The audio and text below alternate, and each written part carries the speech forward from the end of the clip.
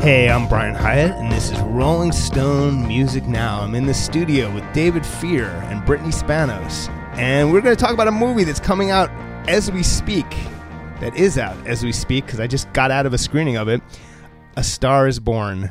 This is a good movie. This was a really good movie. You sound surprised. I'm delighted. I'm not surprised.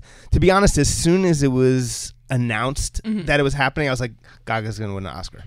Before, like I didn't even bother. I was ready to just wait, yes. long ago. Yeah, as soon as I heard she was doing it, I just, from my own experience of her and my sort of faith in her, and just like, I was like, this is perfect. I envisioned the whole thing. I was like, oh, it's gonna be like no makeup, and she's gonna be sitting there, and she's gonna and there's gonna be like some moment where she's brought out on stage, and it all came to pass. It's just one of those things that works so well inherently, even if he had kind of fucked it up. And the truth is, he didn't screw it up at all. Bradley Cooper did an amazing job both directing it and co-starring in it. You guys love this movie, right? Yeah. Very much so, yeah. Brittany, you've seen it like 8 times already, I think. Seen it twice. Saw it last night. Saw it last week. I will make it to 8 though. Don't worry.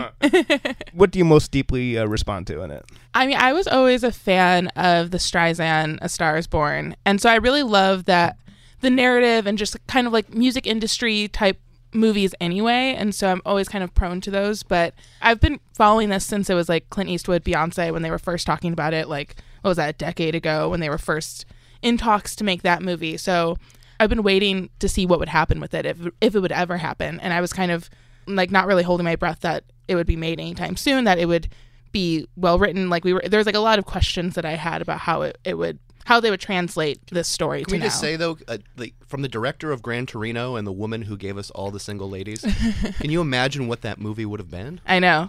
And I think it was Bradley Cooper was in talks to play the male lead in that as well. He mentions in that really, really amazing New York Times profile how he just didn't feel like he'd earned the right to do it. He hadn't lived enough life to do it. He hadn't put enough grit on there. Yeah. And then he looks himself in the mirror one day and sees his face and goes, I'm ready. I'm ready to do it. So I've been waiting to see what would happen. And I mean, like you said, like Gaga, I figured that she would be great in it. I think she's always been a fantastic performer. And it was always a question of how they would translate the narrative to now. And I think there's a lot of things that they maintained that was really special, and they took out a lot of the things that just wouldn't translate, and it made sense. Like, everything about it makes sense for right now. What did you like about it? Oh, man. I like the fact that Bradley Cooper, who I got to be honest is like an actor that I've never really liked or disliked much, is actually really wonderful in this. I love the fact that we sort of knew Gaga could act, but I don't think we knew that she was really a first-rate actress, which I think she proves here beyond a shadow of a doubt. I love the fact that Cooper is not treating this as a vanity project, that he actually seems to have a vision behind the camera. There's one, I don't want to spoil stuff, there's one thumpingly obvious scene involving a billboard near the first, 10 minutes of the film where you're sort of like, okay. And then there's a moment where he and Gaga are in a grocery store late at night, like a Ralph's kind of place. And it's all this neon lit thing, and he's sitting there and they're buying something to put on her hand because she's punched somebody. Again, I don't want to give away too many spoilers. But he's framed this character, this Jackson main character, against an entire wall of liquor bottles. And it's done so beautifully and done in a way that it doesn't hit you over the head thumpingly obvious, that I think that was the moment where they really had me, where I was like, oh, there's an actual filmmaker behind the camera here. I love the way it uses music. I think that first hour is perfect. I think there's an authenticity to it. I think there's an ambitiousness in trying to have this warhorse showbiz melodrama and make it like a proper, sincere melodrama, but also make it realistic in a lot of ways, and so you can kind of feel that these characters are real. It's just such a stunning achievement from people who I did not think were capable of pulling this off, frankly. It's a nice it's like an old-fashioned movie, It in a lot of ways, yeah. It really, but in the best possible way. And before we dig deeper into the whole thing, because there's a lot to get into, we just wanted to talk about the lineage of A Star is Born. And of course, it wasn't originally set in the world of music. The first one was in 1937. Yeah, it actually goes back even further. There's a film called What Price Hollywood from 1932 that was directed by George Cukor, who would end up doing the 54 version.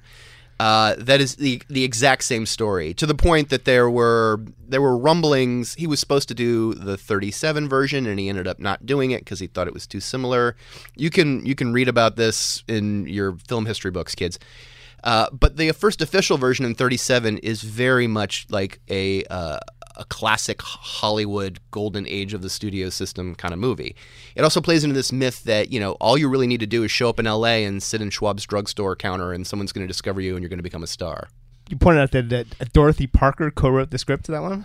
Yeah, I think she's one of among 3 writers in there, which is why you get these great lines where somebody's talking about Frederick March's character. He's the older guy who's like the famous movie star who's kind of succumbed to booze, and I can't remember which character says it, but there's a line where he goes, "This acting really seems to be getting in the way of his drinking," and you're like, "That's the portable Dorothy Parker right there." And Janet Gaynor plays the female role. She's the young ingenue movie star who he kind of helps up on the way as he's plummeting down. I mean, it's amazing when you go back and watch it now for the little creaks they have here and there for 1937 American filmmaking. It sticks to that template so beautifully. It just sets it up that you can kind of see like, oh yeah, I can see where this is one of the 7 stories that we can keep going back to, Hollywood style. And then, so the next one, the 54 version. Yeah, which is probably the most famous version. It was kind of designed by this producer named Sid Luft, who I think he was married to Judy Garland at the time. And she had not been doing well. She had already kind of had this descent into her sort of pills and slurring era. And he was like, this is going to be the great big comeback for you. And he set this project up for her and James Mason.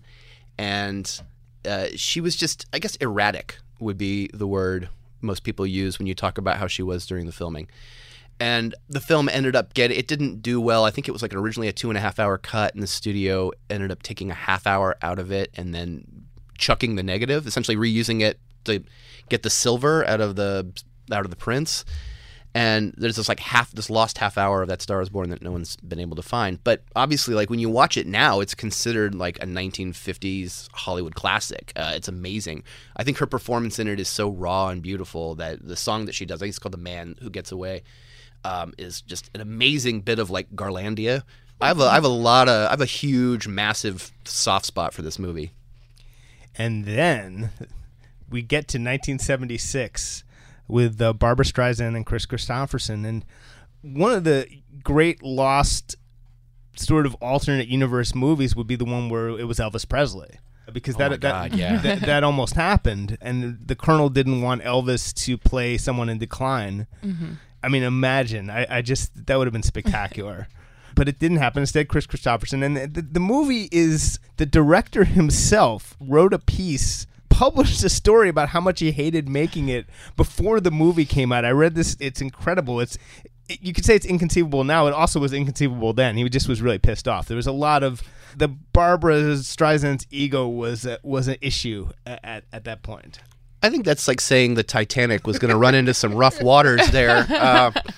It was essentially designed by Streisand and her boyfriend, this hairdresser turned producer, John Peters, who's a bit of a Hollywood legend, as a star vehicle for her. And they ended up getting Kris Kristofferson for the male lead. And it's if you watch it again, I actually just rewatched it a couple of nights ago. And it's amazing how I think the ratio of beautiful close-ups of Streisand versus the screen time that Kristofferson gets is something like 7-1. She brought her own wardrobe. There's actually an amazing screen credit in the end credits that says, Barbra Streisand's clothes from ... her closet. He seems to have outfit changes about every 5 seconds. There's a scene where her and Kristofferson have gone out to this 80-acre, it's this desolate piece of land that they're going to build their dream ranch on. And so it cuts to a montage of them building the ranch. And at one point, she's wearing a white sleeveless Superman t-shirt with white short shorts, giving this gesture to back a tractor up. And then it cuts to them taking lumber off a truck while she's dressed like a 19th century newsboy. She literally changes costumes something like 6 times in this 2-minute montage of them constructing a house. And Brittany, you love there's a magazine reporter character that you're fond of. Oh, yeah. I mean, just because the original A Star is Born film, like the older ones before this one, are kind of rooted in jealousy, and all of the narratives are about this veteran aging artist grows jealous of the star that he has helped birth. Like, he's seeing her become successful, and then he's also failing. And especially in the Chris Christopherson, Barbra Streisand one, the veteran rock star is, I mean, so fueled by jealousy for most of it. And when there's like a Rolling Stone journalist that comes, that kind of starts the end of the film and starts like the big climax of the film, and she comes and she wants to report a story on Barbra Streisand's character, and he gets jealous and sleeps with her, and then he crashes. We should point out too that she doesn't just show up at his house. Yeah. She shows up topless in his pool. Yeah. Because she's as groovy. all journalists She's do. very groovy. Yeah, that's how, That's just how it show up. works. That's what we all do. Just a side note on John Peters. As David knows, I'm obsessed with John Peters. John Peters somehow made it from being Barbra Streisand's hairdresser to for a while, one of the most powerful people in Hollywood. And there's, in this article that the director wrote about how much he hated making the movie, there's a moment where Peter Frampton was the headliner for the outdoor concert that they film in the movie. And first, John Peters is very worried that there's not enough action in the movie, and he thinks that there should be a thing where Evel Knievel should jump over the crowd, and a motorcycle is a whole thing with that, because he's like, guys like me, we like action. Then he moves on, and he's like, but we got Peter Frampton. And he goes, I love Peter Frampton. He's like me. He's a street fighter. Now, this is utterly baffling, but the thing that delighted me about this is that Kevin Smith famously, Many years later, 2.5 decades later, tried to write a Superman script for John Peters. And, it's Kevin Smith's descriptions of this, he's kind of dined off this literally for a decade because it's so funny. Basically, one of the things that John Peters said to Kevin Smith is, I think we're going to get along. You're like me. You're a street fighter. So there's just something so fantastic about that. First thing you think of when you think of Kevin Smith. Absolutely. But, I mean, in general, it is very 70s, very Barbra. Yes. Yes, Yeah. very 70s. Very, like all the kind of concert scenes, all the music, it's very, very deep 70s, like rock. This is a movie in which Gary Busey is literally the voice of reason. Yeah. Oh, yeah. I think this kind of tells you everything you need to know about how crazy this film is. And while there is plenty of booze there too, it also introduces this idea that the guy is a bit of a cokehead as well. Yeah. And the film has this very kind of cokey feel in certain places too. It feels very jittery and very 70s arena rock and very kind of post-Altamont almost in some of those scenes where like people are like crowding up to the thing. There's a DJ that shows up in a helicopter one time that Chris Christopherson ends up throwing a case of Jack Daniels at him. Yeah, he's so violent, so like it's such an extreme. And I mean, I watched it for the first time in years, like right before I saw the newest film, and it was just like kind of hard to watch with how violent he is towards everyone, and how just like, I mean, his version of the alcoholic rock star is much more just like even more off the rails and less inward, but just very. And it feels like there's a aggressive. lot of Christopherson's own like outlaw country persona in there as well. Yeah. And then, of course, Evergreen, love theme from A Star is Born. Stone classic, of course. I mean, the music in it is, I think this movie has better music, I would dare to say. I think the music from the Streisand one feels very like an extension of Barbra in the 70s, whereas this feels like Gaga and Cooper are both embodying the actual characters and what the film is. Well, I'd kind of forgotten about this because I had not seen this. Like you, I'd not seen this movie in years, and then I rewatched it. I rewatched it like a couple of nights ago, and I'd sort of forgotten that the big pull her on stage to have her moment during one of his show scenes. It doesn't happen near the beginning the way it does with the Gaga version. It happens almost right dead center. Yeah. And she gets up there and she sings this song that wouldn't necessarily be out of place for a show that Christopherson's character, and I think his band's called, I think it's like the John Howard Stedman Speedway. Oh God, it's such a great 70s band name. It wouldn't necessarily be out of the pocket of that crowd. And then suddenly after that, and they're applauding her wildly, and oh my God, A Star is Born on the stage. She goes into this Latin tinged disco number. And at which point you're sort of like, oh, this is Barbra circa 76. Like this is very much like, I got the hip trends. But also they like booed her before when like she got on stage. Weren't people like throwing stuff when she like walks on? They were throwing stuff, but you'll notice they don't throw stuff at her immaculate three-piece suit. Yes.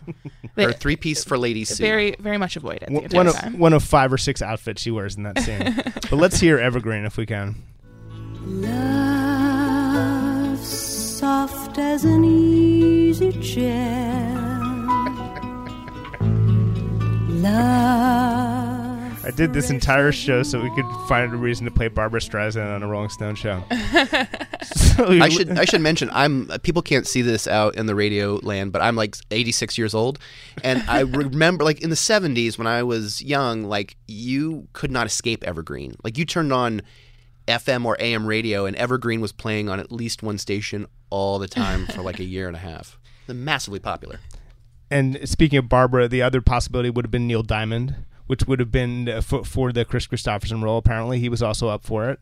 And you would have had the "You Don't Bring Me Flowers" moment many years earlier. So that I would have liked to see that version. I wonder if that's why he ended up doing The Jazz Singer. If it was some sort of way to like, I didn't get A Star Is Born, but there's this other creaky, movie from the golden age of Hollywood that I can remake as a star vehicle for me.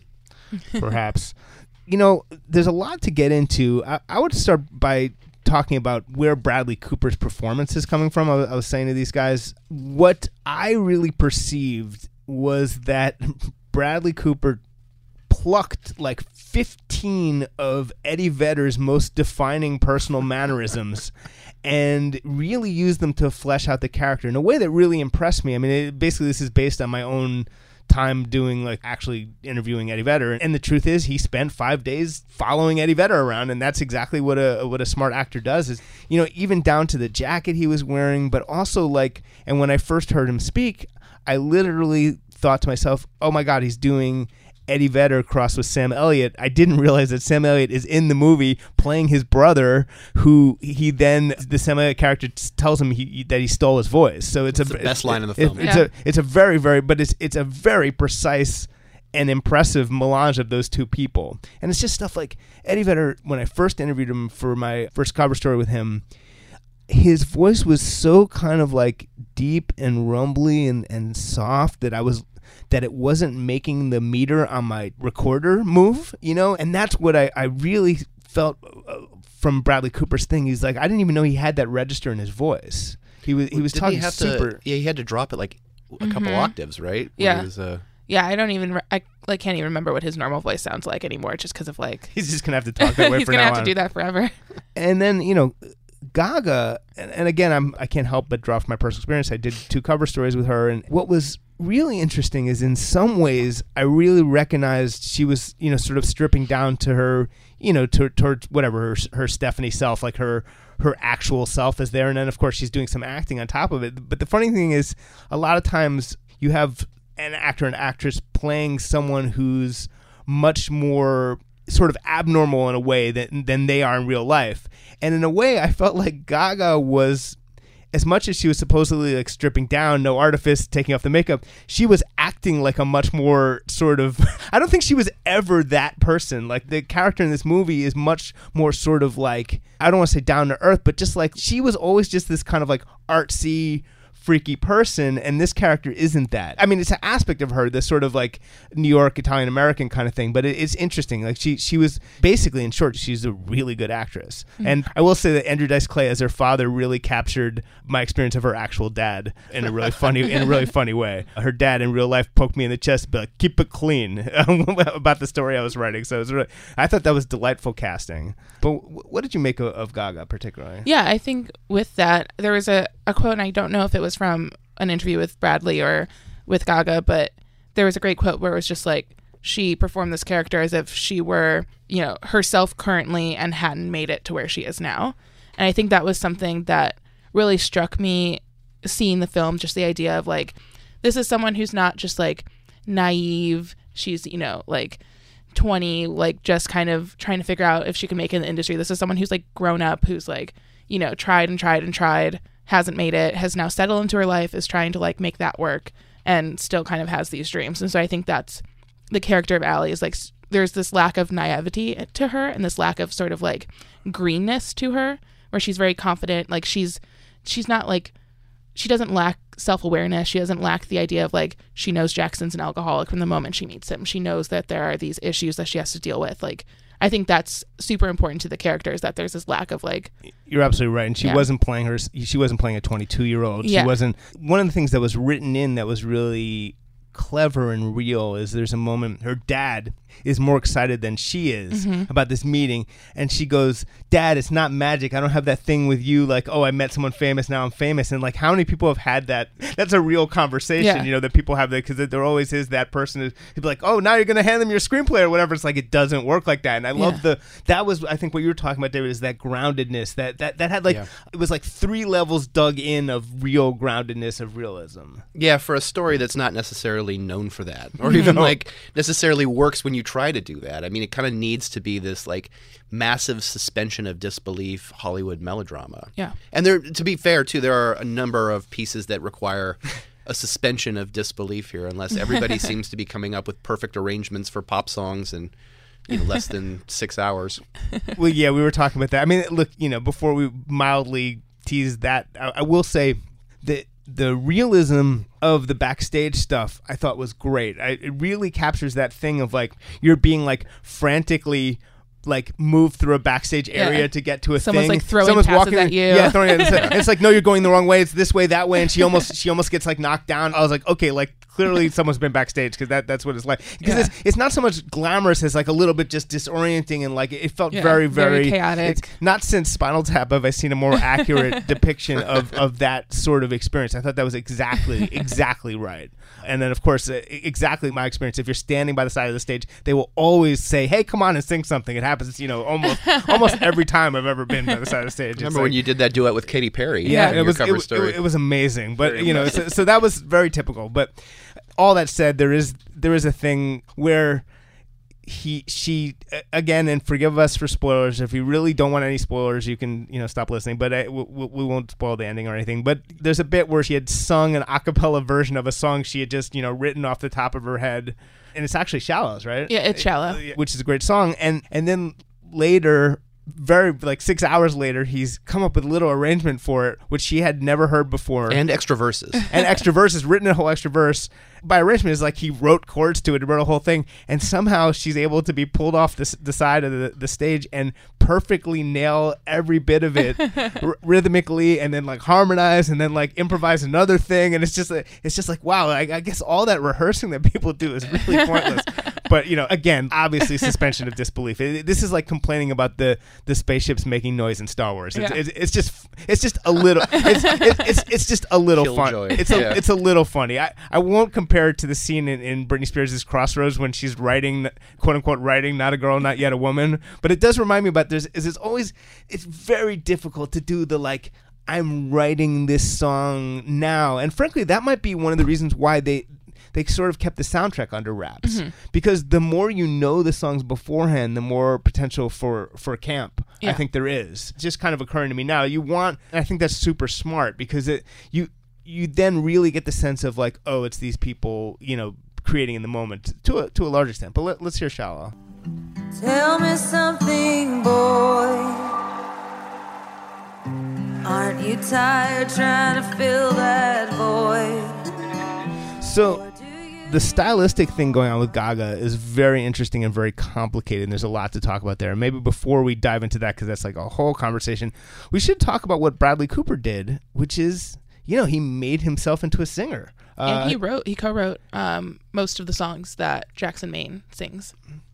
Was that probably on a lyrical level, do we think? I would imagine so, right? Lyric, and I think, because those live performances, like production credits. Yeah, the Jason Isbell song that he sings, pretty much like those lyrics could have come from almost nobody but Jason Isbell. Yes, yeah.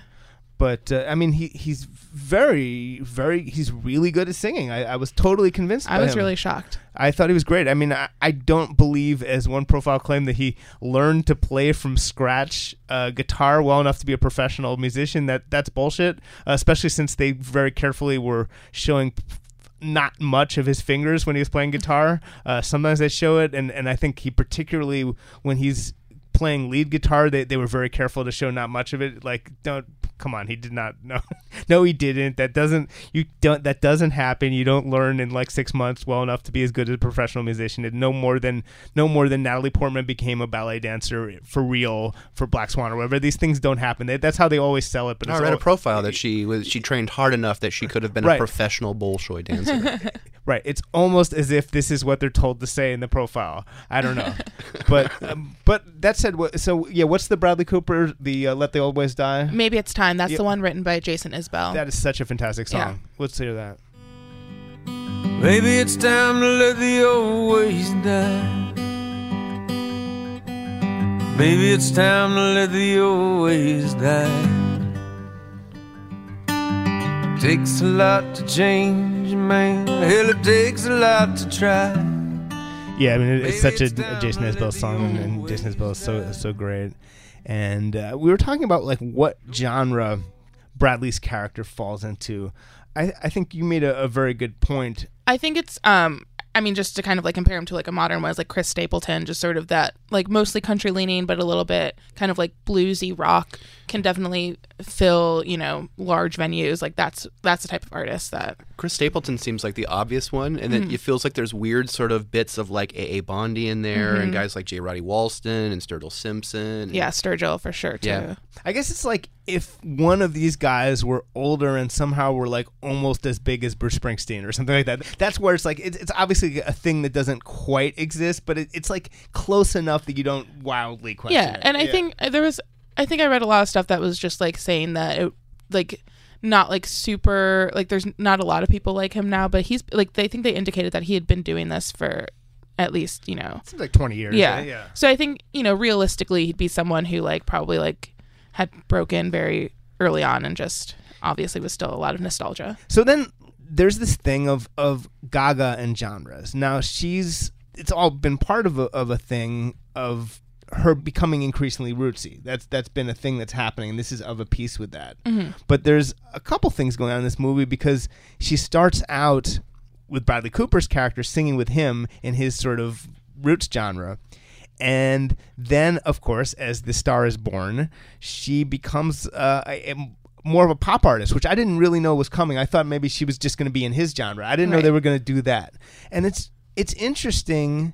Pop is depicted in a way that some might call rockist, in that the movie is clearly sort of critical of the pop world. I think that his character is critical of it, and I think you're supposed to agree with him in the way the movie presents it. I go back and forth on the purpose of the shift and what was kind of happening with Gaga becoming pop and sort of Bradley Cooper's character's relation to all of that. But I mean, there is sort of a soft kind of flow of her going to like a more pop direction when she's doing Always Remember Us This Way, and that kind of piano ballad that she does on stage by herself. That's kind of the first time you really see her doing something a little bit, more independent and away from his style of music. And then once she gets onto her label and she's building her solo career, it moves like really fast into R&B pop, kind of basic, but I think the songs are very good. But it's very far away from where she was. It's a lot more R&B leaning, a lot more just kind of silly lyrics about drinking too much and like also just sleeping around. And we should never underestimate the ability of the music industry to take something good and screw it up. Exactly. But to me, it doesn't make sense that they put her. Like, I don't know how you would hear what she was doing on stage with Cooper's character, even when she does the solo piano thing. And in your wildest imagination, think like, oh, I need to turn her into sort of like this, pop star that's going to do this kind of techno stuff with a bunch of dancers on stage and all that. And what's worse is that if you were to think, oh, well, they're just trying to like play to Gaga's strengths. They don't think that she's got a lot of range for that kind of stuff. So of course it's going to be that kind of character. A, the pop star is not very Gaga-esque. And B, she clearly has enough range. I mean, you look at that piece she did on the Oscars when she was, singing opera and stuff. You don't need to cage her into this thing. It doesn't make any sense. Yeah. When you and I had a conversation right after you saw the film where you had said it actually would have made more sense if they had taken what she was doing and used a couple of cuts off Joanne. Yeah, if they did John Wayne, like that would have been kind of the ridiculous sort of like she does more of like acoustic pop, and then all of a sudden like she's doing like country dance pop. Yeah. That would have been natural. Twang pop. My favorite thing, and I like this song too, is Brittany. You really liked one of the songs that's supposed to be like the cheesy pop song. Why did you do that? And which Diane Warren helped write, by the way. Yes. But let's hear "Why Did You Do That," which I like too. I think it's more that it has this lyric about like, how could you come in here with an ass like that, which is meant to be. I think it's more about the lyric being like every part of it is very good. Okay. Let's hear that. Why do you look so good in those jeans? Why'd you come around me with an ass like that? You're making all my thoughts obscene. I mean, it is good. I mean, they obviously... It's not like they were trying to make it bad. I think they were actually trying to make it as good as possible, but just a little tacky. I think the thing is, the first time I watched it, I was very much like, this is kind of a weird message, and I think also kind of insulting to Gaga, who the music that the pop songs sound like kind of Fame era Gaga, like a little bit less, nuanced and kind of trailblazing as those pop songs were, but it does sound very similar to that. And then after watching it again last night and kind of seeing a lot of the smaller moments with Jackson and Allie, it does seem like they're trying to make more of a message about the idea that the industry changes artists, and that's what Jackson was worried about. And I think it did seem like he did enjoy a lot of her songs. I think he was just worried because she dyed her hair and she didn't really want to, and the manager first brought it up to her and things like that. But it's also depicted like she didn't really want to have to learn to dance, that she didn't want to have... There's a lot of things that were being thrown at her, and I think it was more about the industry versus the genre, but it's hard not to conflate those two things together in the film because there's no scene connecting those two things. No, and I think filmmaking-wise, I realize you have to be very economic in the second act to get her to, like, the Grammys and stardom and all that stuff, but, like, I feel it would have been so much more effective if you'd seen them chipping away at her persona a little bit at a time, so that it wasn't just like, hey, you do this, now do something that's 180 degrees different, here are your Grammy nominations. Yeah, and there's a great scene later where they talk, and you see her very early in the film, she has a notebook where she writes all of her songs, and there's a scene later where she finds a song of his that he had written to put in the notebook for her to find again, because she had clearly not been going back to those songs that she had written. So I do think they're trying to really make an idea of like, he's worried that she's just losing touch with herself as an artist, and he's trying to be as supportive as someone who has very deep emotional trauma and addiction issues can be at that time. But like, yeah, we've talked about the jealousy aspect in the older versions of this, and without giving too much away, there's a scene on a rooftop in Los Angeles where he sort of counsels her and says like, whatever you do, you've got something special and authentic, and don't ever let them take that away from you, because they will try. But you have to keep that. You got to keep that flame burning. And that's when Venom actually drops down and takes over one of the bodies. Yes. But we didn't want to. That's what I think what you were worried about spoiling. That's why all the Gaga fans have been putting those like horrible, bad reviews out about Venom, is because of the Venom crossover thing. It's a spoiler now. Now everyone knows. No, I think, and that's really, to me, that was the crux of that whole change, where it's not that he's jealous of her and he's bitter and that's why he's got to go back into booze. It's that he really is worried that, like, you have something special and these people are so, people like you are so rare. These people want to take this from you, but you're a hothouse flower, and, like, please don't lose that. Yeah. See, no, but I really think that there's another level to it, which is, and this is where it gets into an interesting place of, like, critique, and I'd love to talk to Gaga about this, and hopefully I will.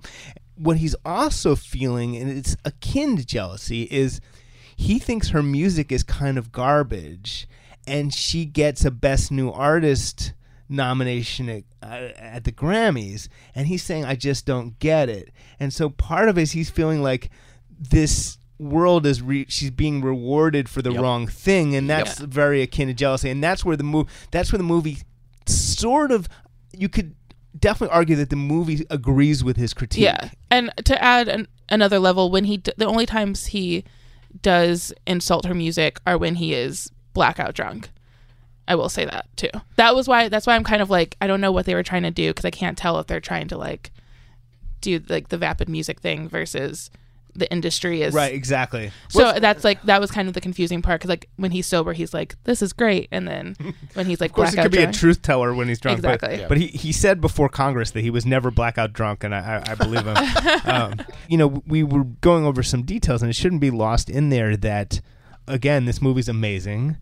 Gaga, as Gene Simmons said in a typo-ridden Twitter post, should and almost certainly will get an Oscar nomination. Bradley Cooper will probably get an Oscar nomination for both acting and directing. I'm sure he'll get a Best Picture nomination. This is one of the movies of the year.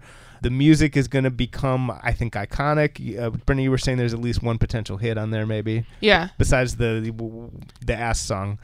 I mean, that one should definitely should go number one. Yeah. In a perfect world, that would be everywhere. I think Look What I Found, which is a great sort of mid moment between the sort of rootsier moment where Ali's touring with Jackson and playing the more country rock songs to her pop career. It's kind of that really great midsection between those two genres for her. And the music is, as a whole, very, very good. Yeah, it's great. Yeah. It's mostly Gaga. She wrote most of the soundtrack. Bradley Cooper and Lucas Nelson co-wrote a lot of their songs except for Maybe It's Time, and Gaga worked on a couple of the songs for Cooper as well. Mark Ronson worked on Shallow. Diane Warren wrote Why'd You Do That? And Hillary Lindsey, who has co-written a lot of big country hits, she worked on the kind of pivotal final song as well as a couple of the other Gaga songs. And there's a Julia Michaels, Justin Tranter joint. There's like basically it's like they really brought it as far as the talent. But it's Gaga all over though. Yeah, Every for single sure. one. And that's the talent you need, really. And let's hear Look What I Found. I'm alone in my house. I'm out on the town. All right, this is the one we see her record. It's Yes. it's this scene where she can't. Sorry to spoil the movie. It's like she's having trouble like finding the vibe of the song, and then it's suggested, as worked for Aretha Franklin. You have to play piano at the same time as you sing, and then you find your vibe.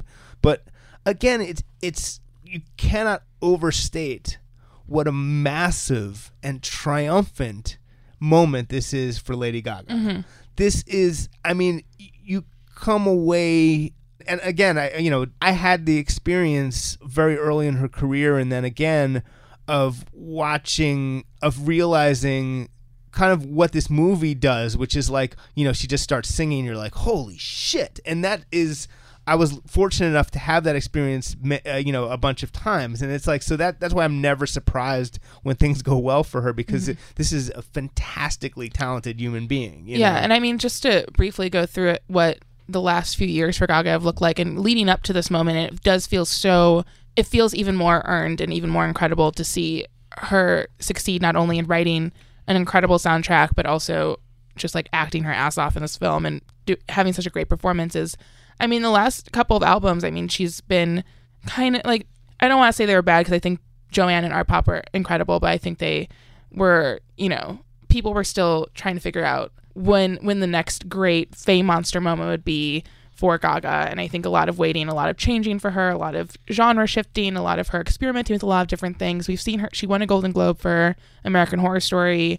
She got an Oscar nomination for Till It Happens to You with Diane Warren. I mean, there's a lot of really big highlights, but I think for her music career, we have been kind of waiting for peak Gaga again. And I think this, not only is the performance great, but to see her writing songs that are as powerful as these are, that really feel like, Gaga at her best, is fantastic. And it wouldn't have as much impact, as you said, if there hadn't been a little bit of slight walking in the wilderness for a few years. And, when she walks up and accepts her Best Actress trophy, because I think we all kind of feel that's actually going to happen. I mean, personally, I was like overwhelmed with goosebumps in the moment when she's brought out on stage in the movie. I just thought it was I may have teared up a little bit too. It was just like, which is the most sentimental part of that movie, and it still works like gangbusters. Well, you know what? If that scene doesn't work, then you don't have your movie. Good point. Yeah. And so, the song that they have for it, I mean, it works so well together. Yeah, I mean, it was actually, you know what? That was one of the greatest movie moments I can remember in a theater in the past few years. Like, I thought it was like you're levitating out of your seat. It was just because it's like, what's the point of movies?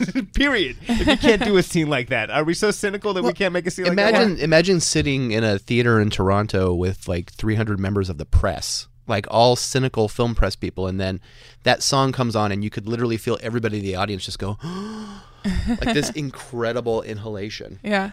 And so Gaga's probably going to have an album out, I presume, next year. And she has the Vegas residency starting in December, and then Oscar and Grammy season, which I think she will probably sweep with this. if there's an album that there's going to be tremendous pressure to have an album that sort of rises off of this, and it's going to have to follow this album, because this is an album in itself that I think is going to be a big hit. But I mean, imagine if she wins the Oscar and then has a new album ready that's like killer. Yeah. Then we have it is the age of Gaga is upon us. I hope she treats us all well in her reign. But and in the old days, Bradley Cooper would be full on getting a record deal right now. You know what I mean? Yeah. I don't think it really works like that anymore. He but did train to be a professional musician. Yeah. Yeah. Where's the tour, Bradley? Where's the Vegas residency? But back in the day, if Bruce Willis could have could make like 3 albums. Let's we don't talk not about invoke that, shall we? We're not gonna. All right, that was Bruno. That wasn't the return of Bruno. He played a wicked blues harp. But in short, great movie, like Perfect film. instantly Dave iconic. Fear. The first hour is perfect. And I'm not saying I was misquoted, but It was Dave Fear talking. When Gaga was going to the premiere and she wore the incredible dress, I tweeted that I've never before really wanted to say yes, Queen, but that genuinely was like The all new hell. meme is get the Oscar, Gaga, as everyone was screaming at her in Toronto. So there we go. So this has been Rolling Stone Music Now. I'm Brian Hyatt, and we're in the studio with David Fear and Brittany Spanos. Thanks for being here. We'll be back next week here on Sirius XM's Volume, Channel 106. In the meantime, we are a podcast. Download us as a podcast. Subscribe to us as a podcast wherever you get your podcasts. And as always, thanks for listening, and we will see you next week.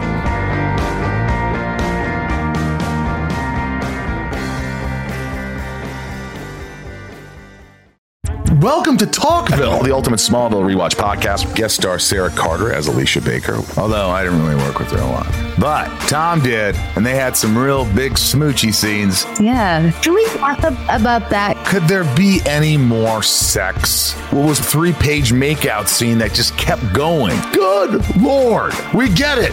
They have chemistry. Jump in now or catch up on any of the past seasons of Talkville on YouTube or wherever you listen.